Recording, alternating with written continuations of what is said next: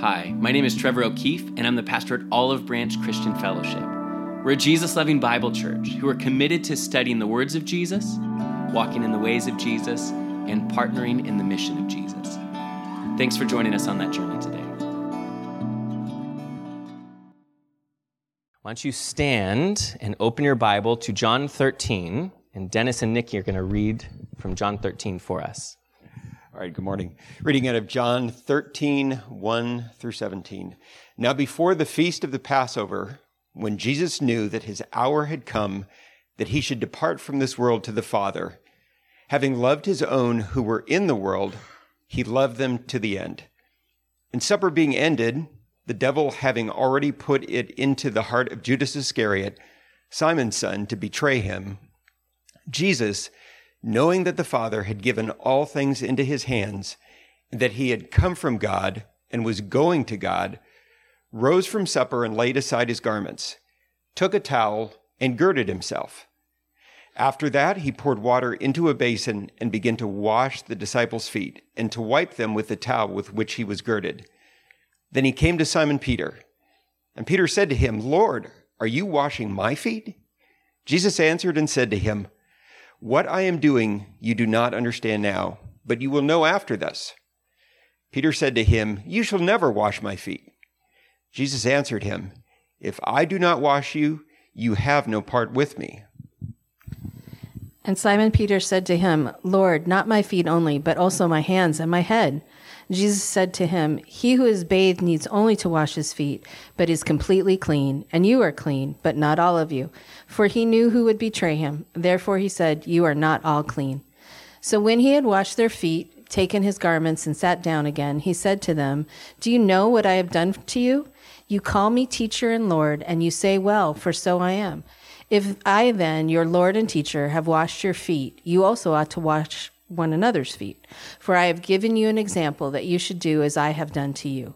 Most assuredly, I say to you, a servant is not greater than his master, nor is he who is sent greater than he who sent him. If you know these things, blessed are you if you do them." You know, as we step into a new year as a church community and family, I want to spend a couple of weeks together with you discussing some of the things that our elder team has discussed and prayed for over the second half of this last year. And like I mentioned to you 2 weeks ago, some of these topics are things that we've discussed together as a whole, or some of them have just been conversations I've had with them as individuals. But all of these things are really things that even I am very burdened with and pray for our community as your pastor. And as a disclaimer, these sermons were not written by our team collectively together. So if you have issue with them, then feel free to come and chat with me. But my hope is that if you're with us this year, that you'll grow together with us in humility, in service, in generosity, and in prayer. Those are really the 4 things that we'll discuss in this little mini-series. And we began 2 weeks ago by talking about unity through humility. And if you were here, you might remember having the prop set up and working through the 4 different categories. I had a friend that texted me that afternoon. He had watched our service online 2 weeks ago where we were talking about doing that, doing theological triaging. And he texted me and said, "It would be so sad but hilariously ironic if your church had a split over the use of props this week." A sad irony. Thankfully, it did not, and you're all here. In fact, Mike Negley was with you last week teaching about humility, while I, in my pride and arrogance, was trying to prove that I was younger than I actually am. But Mike did a great job, and I'm so thankful he was with you. You remember that what Jesus prayed for us is that we all may be one, as you, he said, Father, are in me, and I in you, that they also, praying for the church, that they also may be one in us, that the world may believe that you have sent me. I mean, can we agree that the world may be skeptical about our beliefs, but we might be okay with that as long as they are first and foremost envious of our love for one another and seeing the uniqueness of that love here? I say that because Jesus was convinced that the unity of the church was essential to the mission of the church. But I want to jump into our second topic, and that's a discussion today on service, specifically on service in submission. And so that's why we are in John's Gospel, chapter 13. And there's 3 things I want to draw out of this text and for you to consider today about service, specifically service through submission. And the first is I want you to observe that Jesus served others self-sacrificially. So if you're taking notes, write that down. Jesus served others self-sacrificially. You see this in his incarnation. Remember, incarnation simply means to be embodied with flesh or to put skin on. The incarnation is the belief that, yes, Jesus was fully God, but that he was fully God who came down to be fully a man. The infinite becoming finite, the incomprehensible becoming completely tangible. We'd call him, the prophets would tell us, God with us, Emmanuel. You see, the incarnation is the mystery that sets Christianity aside from every other religion, because no other religion presents a God who'd become a man in order to experience and suffer what mankind has faced. Only Christianity has a God who loved us enough to become one of us and then to suffer and die for us. As I've said before, the incarnation takes the God that we needed to be big enough to measure the universe in the span of his hand, the prophet Isaiah said, as he marveled about the amazing power and capability of our God. But the incarnation would make him small enough, we could say, to place his arm around us when we're suffering and sorrowful and to gently whisper to us that he understands. I want to remind you that Jesus served others self-sacrificially, and you see it in his coming. You see it in his incarnation. The God who created the universe would stoop down, you could say, to enter into it, to be subjected to its sorrows. Can I just try to illustrate that, to put that into perspective a bit? And I know I just used this illustration just a few months ago, but humor me and think about it afresh. If the distance of the earth, from the earth to the sun, was represented by just a single piece of paper, the width of it, if we said that although the sun is 92 million miles away from us, if we took a single piece of paper and said, well, let's illustrate it and say that that is represented, 92 million miles is represented by just the breadth, just the width of a single sheet of paper. If that was true, then the distance to our closest star would be comparable to a stack of paper that is 71 feet tall. And just the diameter of our own galaxy would be represented by a stack of paper 310 miles tall. If that stack of paper was placed here at this school that we are gathering at this morning, and then somehow toppled over, it would reach just a mile short of the Las Vegas Strip. If this is the breadth, the width of a comparison between us and the sun that's 92 million miles away, the distance of the width of our galaxy could be represented by a stack of paper that could reach from here all the way to the Las Vegas Strip, or just about a mile short of that. And that is just the breadth of our own galaxy, and that galaxy is hardly a speck of dust amidst the cosmos, amongst the universe that it's set into. Think about it. This is how big, how grand, how massive, how capable our great God is, and that great God stooped down to take on flesh and walk among us. I'd argue that's not someone then that you hire as a consultant for your life or as a personal assistant to help you reach your goals. That's someone that you would bow your knee to as Lord of your life because he's God of the universe. I want to remind you today that Jesus served others self-sacrificially. You see it in his coming, in the incarnation itself, but you also see it in his loving. In his loving. You see, Jesus didn't just incarnate, put skin on once when he became a man. Jesus would do that again and again with each person he encountered. He'd, in a sense, love them incarnationally, where he'd try their skin on too. Think about the way that he interacted with people throughout his life and ministry, where you find him, before he'd respond with words, you'd catch him responding with emotions, where the gospel writers would talk about seeing him there before a beggar and he'd sigh deeply within himself. Or before the blind man, where he groaned, they said, deep within himself. Where he had pity, they said, where he was moved with compassion, where he even wept with those who were sorrowful. You see, Jesus could place the needs of others before his own, not just because he embodied the golden rule of treating others the way that he would want to be treated, but because he embodied the perfect self-sacrificial love that is present in the heart of God. Make no mistake, Jesus, he loved and served people self-sacrificially. You see it in his coming, you see it also in his loving, and undoubtedly, you see it in the way that he gave his life as a ransom for many. Jesus said it this way in Mark 10:45. He said, "For even the Son of Man did not come to be served, but to serve and to give his life as a ransom for many." You see, as powerful as the thing as it is to see God, the one who created the universe, taking on flesh, stooping down to enter into creation.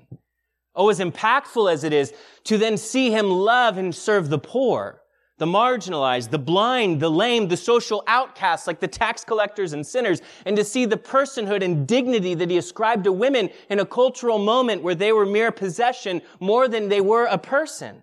As impactful as it is to see him lay aside his own garments to wrap himself with the towel, the garment of a servant, and to wash the soil and soot from their well-worn, weary feet in this moment in John 13. Well, think about it culturally.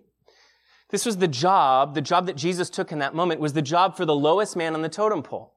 In fact, I read some rabbinic documents this week that reference the teaching of ancient rabbis who were Jesus' contemporaries, who were trying to expound on and explain what Leviticus chapter 25 verse 39 says about the treatment of fellow Jewish countrymen who sold themselves into personal servitude for a set number of years.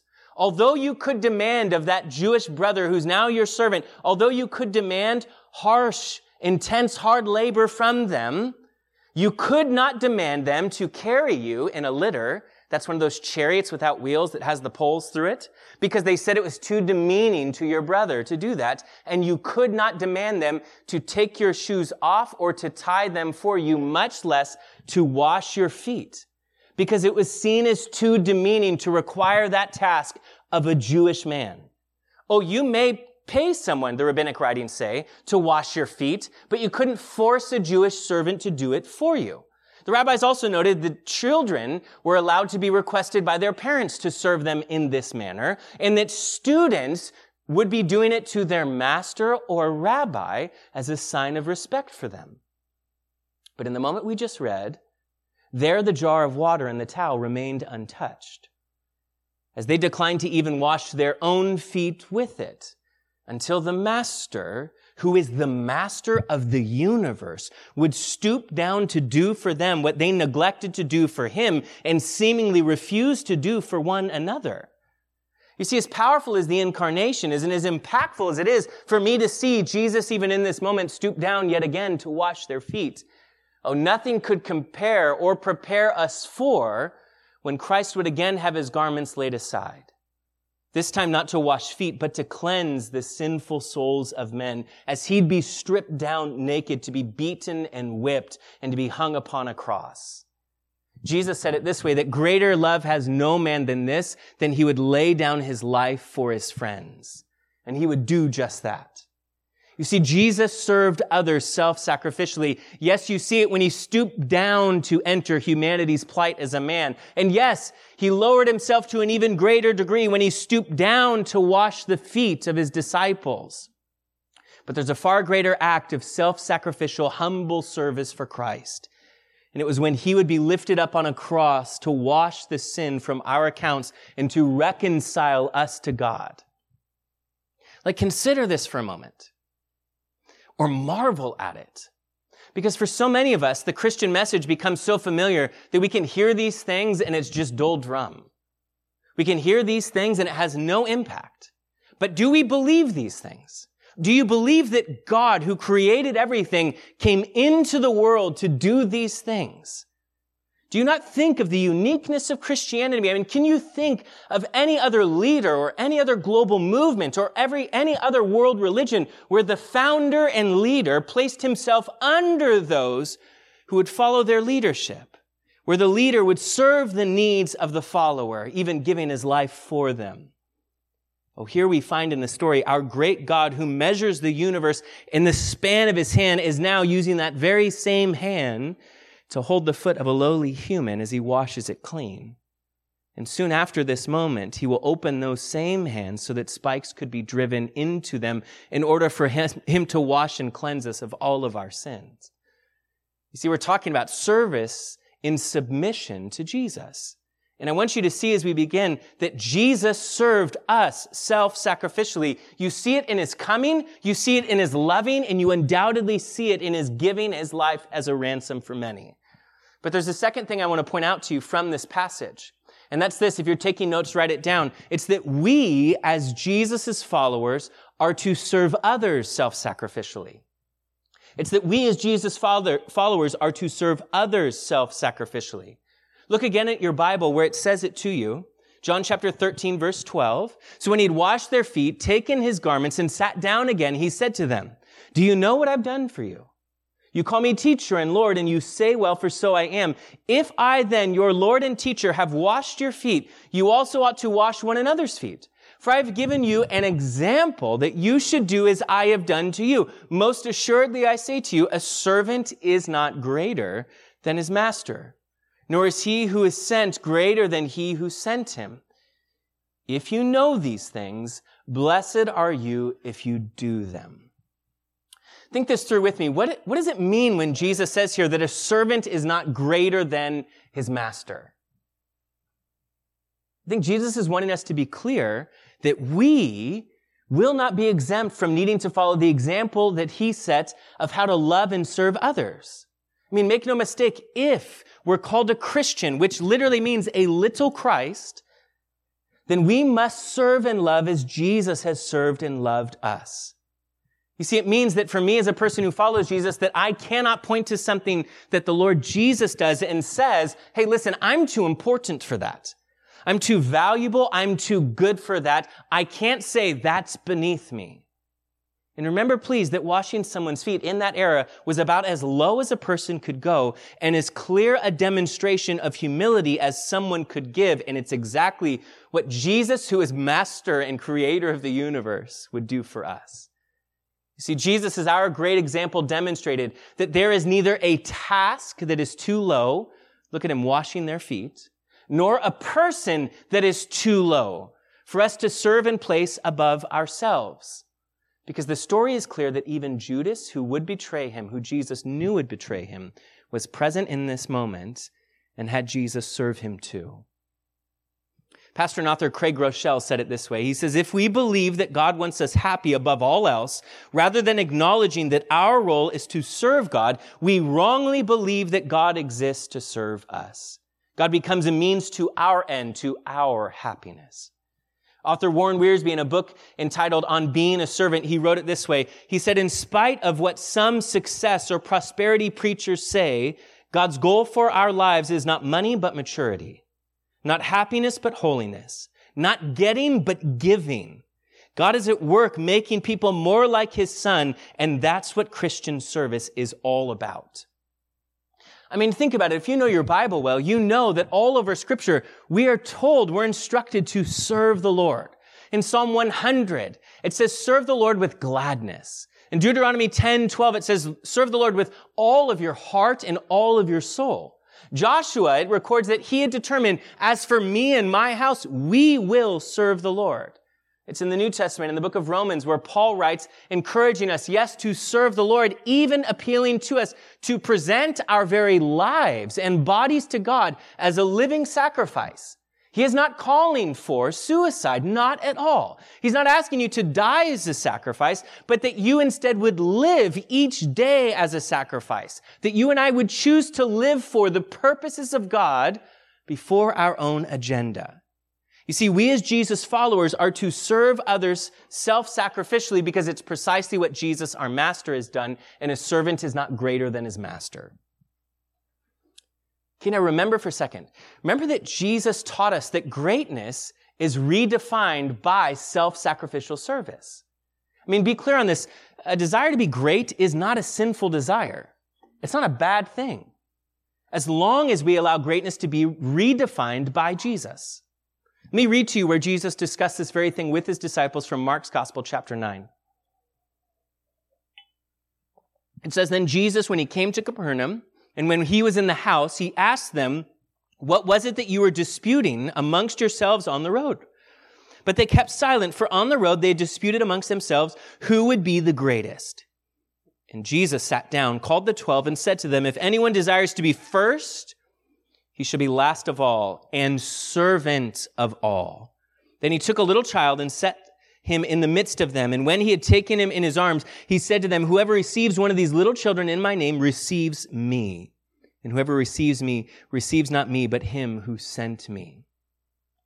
My friends, all of us, I think, are born with a desire to be great. We want to live a life that matters. We want to make a difference. We want to leave the world better. And Jesus doesn't say that any of that is a bad thing. But the problem for us is that our desire for greatness, although in its infantile state, it's a really beautiful and precious thing, it becomes quickly warped and twisted because of our sinful nature. Because of my ego, it becomes distorted. It goes from a desire to do something great for others, and it turns into a desire to be thought of as great or admired as great by others. It shifts from a desire to serve the weak, and then we see in so many it develops into a desire to be empowered and served by the weak. What would start maybe as a desire to do something that matters is quickly distorted and turns into desiring to do something that leaves you admired, respected, powerful, maybe even intimidating or feared. You see, God created all of us with a deep need to be loved, but the subtle distortion of that need is our desire we find to be present in us to be admired. Remember, Jesus didn't blast them in this moment for their desire to be great. Instead, what Jesus does is he redefines it. He redefines what greatness looks like. I'd argue with you, don't be apologetic for wanting to be great, and don't discourage your children from that desire. Just make sure that your definition of greatness is not distorted by the sin nature that you and I carry inside of us. I mean, think about it. When we allow our sin nature to distort our desire for greatness, what does it do to us? Well, it leaves us empty, because it's an empty thing to work and strive for the admiration of other people. Proverbs, in fact, calls it a dangerous trap. I mean, think about this even in just using the illustration of social media as an example. In social media, it was great when it felt like it provided a platform for society to be better connected with one another, especially with those that we care about, by seeing snapshots of their normal everyday life in order to greater develop that deeper connection that we long for. Instead, what it ended up doing is it ended up presenting and projecting a carefully curated caricature of who we are that isn't really even the real version of us. But we're promoting this and presenting this carefully curated caricature in order for others to admire us. And when they do, we feel empowered. And so now we're using people. You see, our modern civilized advanced culture is so silly because we define our self-worth for so many based on follows and likes. Listen, it's meaningless to work and strive to be successful if success and greatness is just more followers or more money or a bigger house.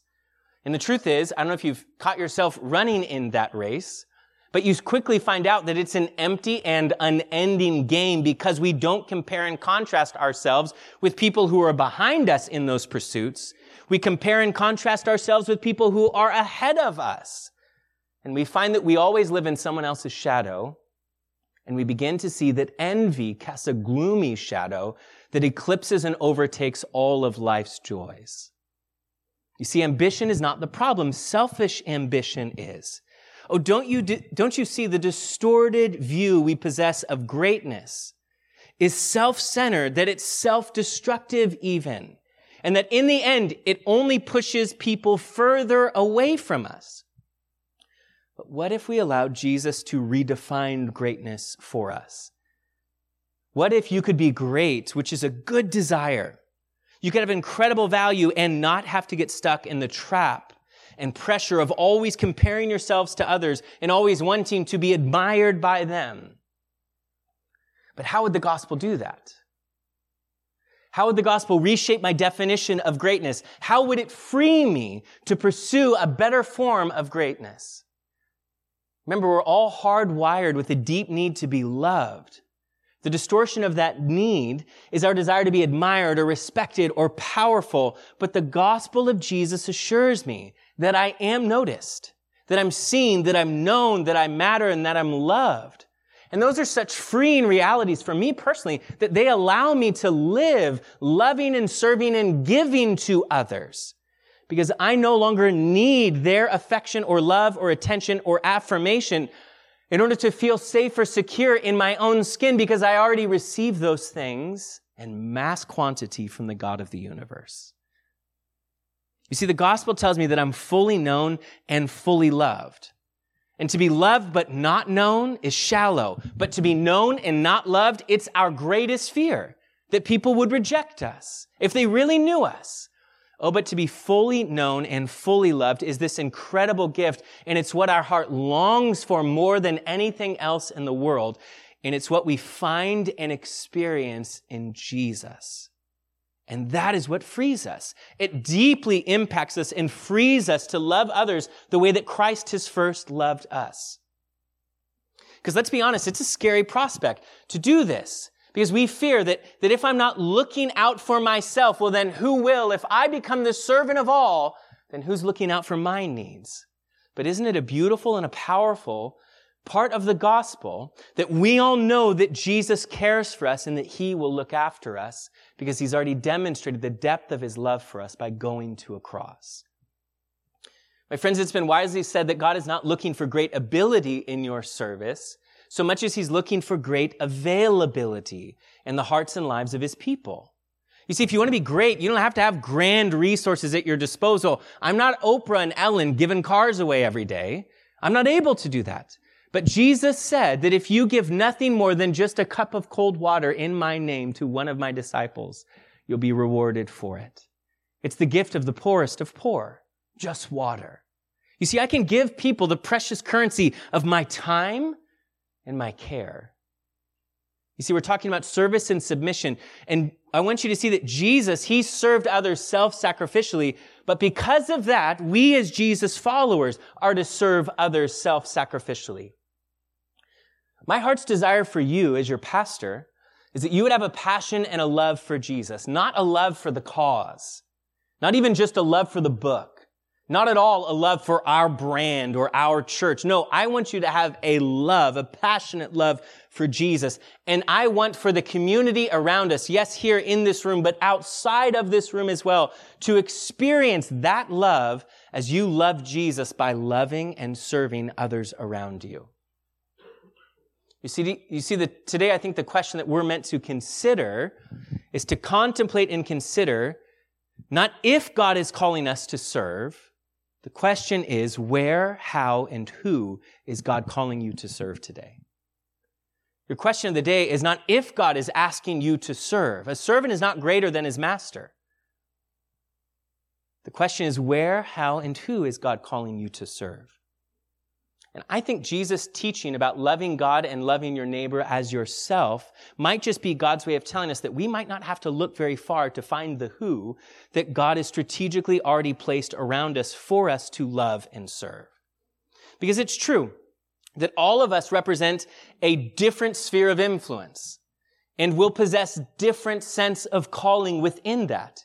Think about it this way. God has strategically placed you in the city that you reside in, and the workplace you find yourself at, with the neighbors that you have, even in the midst of the family that you might have mixed feelings about. And they represent a different sphere of influence from the rest of us. God didn't put Jimmy or George or Karen or Trevor into those places. He put you there instead, and I think strategically. God has also given us each distinct and unique calling in life. And I know that for many of you, your vocational work is a service-oriented field. We have many in our church who are educators or medical professionals or serve in the military or as first responders. And I thank you that you chose a service-oriented career path. But for the rest of us, we're not off the hook, and you might not completely be either. Because when it comes to our service, Scripture makes it clear that God cares as much about our heart posture as he does about our activity. In Colossians chapter 3, Paul's addressing people who are classified as bondservants, doulos in Greek. These are men who were slaves by choice, not slaves by war. It was typically because someone was indebted to another individual that they would choose then to become their servant to honor that debt. The New Testament writers would latch on to that imagery and that word to depict it, to use it to depict our indebtedness to Jesus and our choice to willingly serve him as his servants by choice, his doulos. And so in Colossians chapter 3, the Apostle Paul, he says it this way. He says, whatever you do, work at it with all of your heart as working for the Lord, not for human masters. Since you know that you will receive an inheritance from the Lord as a reward, it is the Lord Christ you are serving. So can I ask you a couple of questions? The first is this: although you might not like your job, can you do it as serving unto the Lord and not unto man? Can you conduct yourself as if it was he who was your boss, or it was him who sat in the next cubicle over as your coworker, or it is him who is your neighbor that you are to love, or it's even him who feels like your office nemesis? Or let me ask this: what do you do not for a paycheck, but simply as an act of service to God by serving others around you? Because remember, whatever you do, work out with all your heart as working for the Lord, not only for human masters. Now, let me speak to you just for a moment before we move on and wrap up, to speak to you and to thank you for a moment as your pastor regarding your service, just even here to the church. Because in the church world, it's usually said something like this, that about 20% of the people do 80% of the work. And usually, statistically, when you look at surveys, and I looked at them again this week, the numbers actually are even worse post-COVID. But when you look at the statistic, this is how it's represented, that 80% of the congregation typically remains pretty passive in their church when it comes to living on mission, whether that's in giving or in serving. But I want to tell you and commend you and thank you that it's really not the case within our church community here. Our church numbers show that around 50% of our church community actively serves here at the church in some capacity, be that kids ministry or our tech and safety teams or with setup and tear down or hospitality crews. And so I want to thank you for how so many of you have faithfully served the Lord by serving this church community. It's such a gift and a blessing. And although I'll say this, I think service to God should be in our local church. Service to God, however, is by no means limited to serving in your local church. I know that many of you also serve as coaches and tutors in the community, serving amongst the elders as supporters and caregivers. I know even for several of you, you function basically as a mentor or even as a counselor to others in our church and in our community, especially those in marriages that are struggling. You step into those places to love and to serve them. Listen, I say this to remind you that your service to God does not have to be within a church or inside of a church, but my hope is that if you cannot answer the question of who, of where, and of how you are serving, that you would jump in and begin to serve someone here. Because we'd sure love to see you do that. We're talking, though, about service and submission. And we began by saying that Jesus, observing that he served others self-sacrificially. We then saw Jesus saying, I did this as an example for you, and a servant is not greater than his master, which means that we as Jesus followers are to serve others self-sacrificially. Again, quoting Wiersbe, he said, the people who refuse to submit to God's authority will never really discover who they are or what God wants them to do. But please hear me, the third and final thing, and this is how we'll wrap up, is that self-sacrificial service is the byproduct of a relationship with Jesus. It's not just that you are called to serve, but hear me please, the third thing it's worth writing down is that self-sacrificial service is the byproduct of a relationship with Jesus. Remember that Jesus doesn't just give an example or mere instruction to his followers. The gospel is good news in that he gives so much more than that. He gives himself, his own life by his Spirit, working a work of transformation that works inside of us. Remember, one of the times that Jesus spoke to his friends about his looming departure is recorded for you in John's Gospel, chapter 16, where he said this. Jesus said, nevertheless, I tell you the truth, it is to your advantage that I go away. For if I do not go away, the Helper will not come to you. But if I depart, I will send him to you. It's in John 14 where he makes this even more clear, where he says, and I pray to the Father, and he will give you another helper, that he may abide with you forever, the Spirit of truth, whom the world cannot receive, because it neither sees him nor knows him, but you know him, for he dwells with you and will be in you. Do you understand that the gospel is good news because Christ is not just our pattern? He's not just our example to follow. No, he's more than a pattern. He also supplies the power that enables us to be who he's called us to be and to become who he is committed to transforming us into. You see, if Christ was simply providing an example for us, he'd crush us. But Christ also supplies our power to be the kind of person that he's called us to be. The words that are recorded in Philippians come to mind for me. In Philippians chapter 1, verse 6, that he who begun a good work in you will be faithful to complete it until the day of Christ Jesus. That it's God's work inside of you that he's faithfully committed to. But will you yield and submit yourself to it? You see in Scripture there in Philippians, it says, God works in you both to will and to do the things that are his good pleasure. Hear that. That God provides in you, his transforming work in you, is to provide the desire and the ability to do what he's calling you to do. Please hear me. Following the example of Jesus is to live as a servant of all. It requires far more than mere imitation. It requires incarnation. You cannot live and love like Jesus without the Spirit of Jesus at work inside of your life, transforming you from the inside out. You see, as members of his kingdom, as citizens of heaven, you have something more powerful than just external examples of what it looks like to be a part of the kingdom. We have the King himself living inside of us, transforming us and shaping us into his image. Hey, let's do this. Look back real quick in John 13, where Jesus says, I did this, verse 15, as an example for you. Okay, think about this. Jesus says his actions give us an example. But is it an example of humility? That God would stoop down to serve men? Or is it an example, as others suggest, of his patience and kindness, that he'd do for them what they in their custom should be doing for him as their rabbi and master? Or what Jesus did in that moment, as others would say, was an example of forgiveness and love when Jesus washed all of their feet, including his betrayers. Do you see the example that Jesus gives? Embodies several different things that are wrapped up into one singular action. Think through this. My mind goes to the singular fruit of the Spirit that Paul would write about.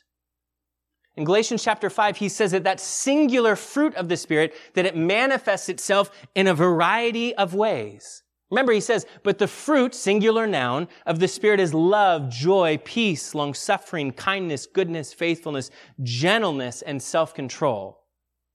The fruit singular has this plural experience. Its actions are seen in all of these different ways that are not just seen exempt from each other. No, they are all present in the same moment. If God's Spirit is at work in you, it's saying you should see all of this at work in your life. You see, God's work in your life is to make you into the likeness and image of Jesus. His work is described as producing the very thing we see in Jesus in this moment where we watch him wash their feet and we marvel, saying, surely this is an act of humility. And yes, also his patience and kindness and forbearance are present. Oh, and look at his forgiveness and his love there too. This is the work that God's wanting to do in your life, to reshape my heart and yours so that it's seen there as a mirror image of Jesus in this very moment in John 13. Please hear me. We will vary undoubtedly in the gifts of the Spirit that we possess or don't possess. However, we should possess the same fruit of the Spirit, which is still going to manifest in unique and beautiful different ways in each of us. But that fruit is the byproduct of God's Spirit at work in your life. And it will produce love and joy, peace, patience, kindness, goodness, faithfulness, gentleness, and self-control. The Holy Spirit's job is to make us more and more into the likeness of Jesus as we submit and yield to Jesus' lordship and the Spirit's work in our lives. You see, the way that we learn to love and serve like Jesus did is by yielding to his work and yielding to the voice of his Spirit in your life. You see, really the goal is for all of us to live with an eternal purpose and impact as the Holy Spirit leads and develops us into the kinds of people who love and serve as Jesus has loved and served us. And I want you to know, as I think as wonderful it is, all these things that we as a church have been able to be a part of here locally and how we've been able to serve the community as a church and support the community, and even globally what God has given us opportunity and opened a door for us to step into, I still believe that the fruit of God's Spirit in your life is quite possibly the greatest evangelical reach of our church into our community as he reshapes your life and leads you to love and to serve others around you. I think that is a far greater and far more powerful thing than we've seen him open any door to do. Oh, please hear me say that coming to our Sunday church gathering is not you doing your Christian service. We believe it is when you are equipped for your Christian service. We tend to say it this way, that we gather as a church in order to scatter into the community well. Because the success of this church is not so much based upon what's said, sung, or done here, so much as it's based upon what you do when you leave here, because Scripture says you're the minister. And if ministry is going to happen, it's going to be through your life when you leave here. Remember, Ephesians 4 says that God has given some to be apostles and prophets, pastors and teachers. The reason that I exist in this role is, it says, for the equipping of the saints for the work of the ministry. See, it's true that not all of us will be called into full-time vocational ministry where we all work for the church vocationally. However, all of us as Christians, as little Christ, should be involved in full-time Christian service and living. Because Christian service and love simply means that we love and serve and treat others as Jesus has loved and served and treated us. My friends, all of us are entrusted with the work of the ministry. Again, quoting Wiersbe, he said, "Ministry is not something we do for God, but something God does in and through us." So when he had washed their feet, taken his garments and sat down again, he said to them, "Do you know what I've done for you? You call me teacher and Lord, and you say, well, for so I am. If I then, your Lord and teacher, have washed your feet, you also ought to wash one another's feet. For I've given you an example that you should do as I have done to you. Most assuredly, I say to you, a servant is not greater than his master, nor he who is sent greater than he who sent him. If you know these things, blessed are you if you do them." So, Father, we thank you for the amazing and shocking love and character that you have displayed. God, that what we find in you is not what we had feared or anticipated, but we found gentle love and compassion. A God who did not come to be served, but to serve and to give his life. So Jesus, we thank you today with fresh eyes for the kind of love that you have for us, a self-sacrificial kind. And Jesus, we're praying that you would then develop that in our lives, that we would yield and submit to you as Lord of our lives and make you and your kingdom our top priority. And that Jesus, you would shape our hearts and our character and our conduct to be used by you to love people the way that you have loved us. And we pray this in Jesus' name. Amen. Thank you again for listening to the Olive Branch Christian Fellowship podcast. For more information about our church, go to olivebranchcf.org.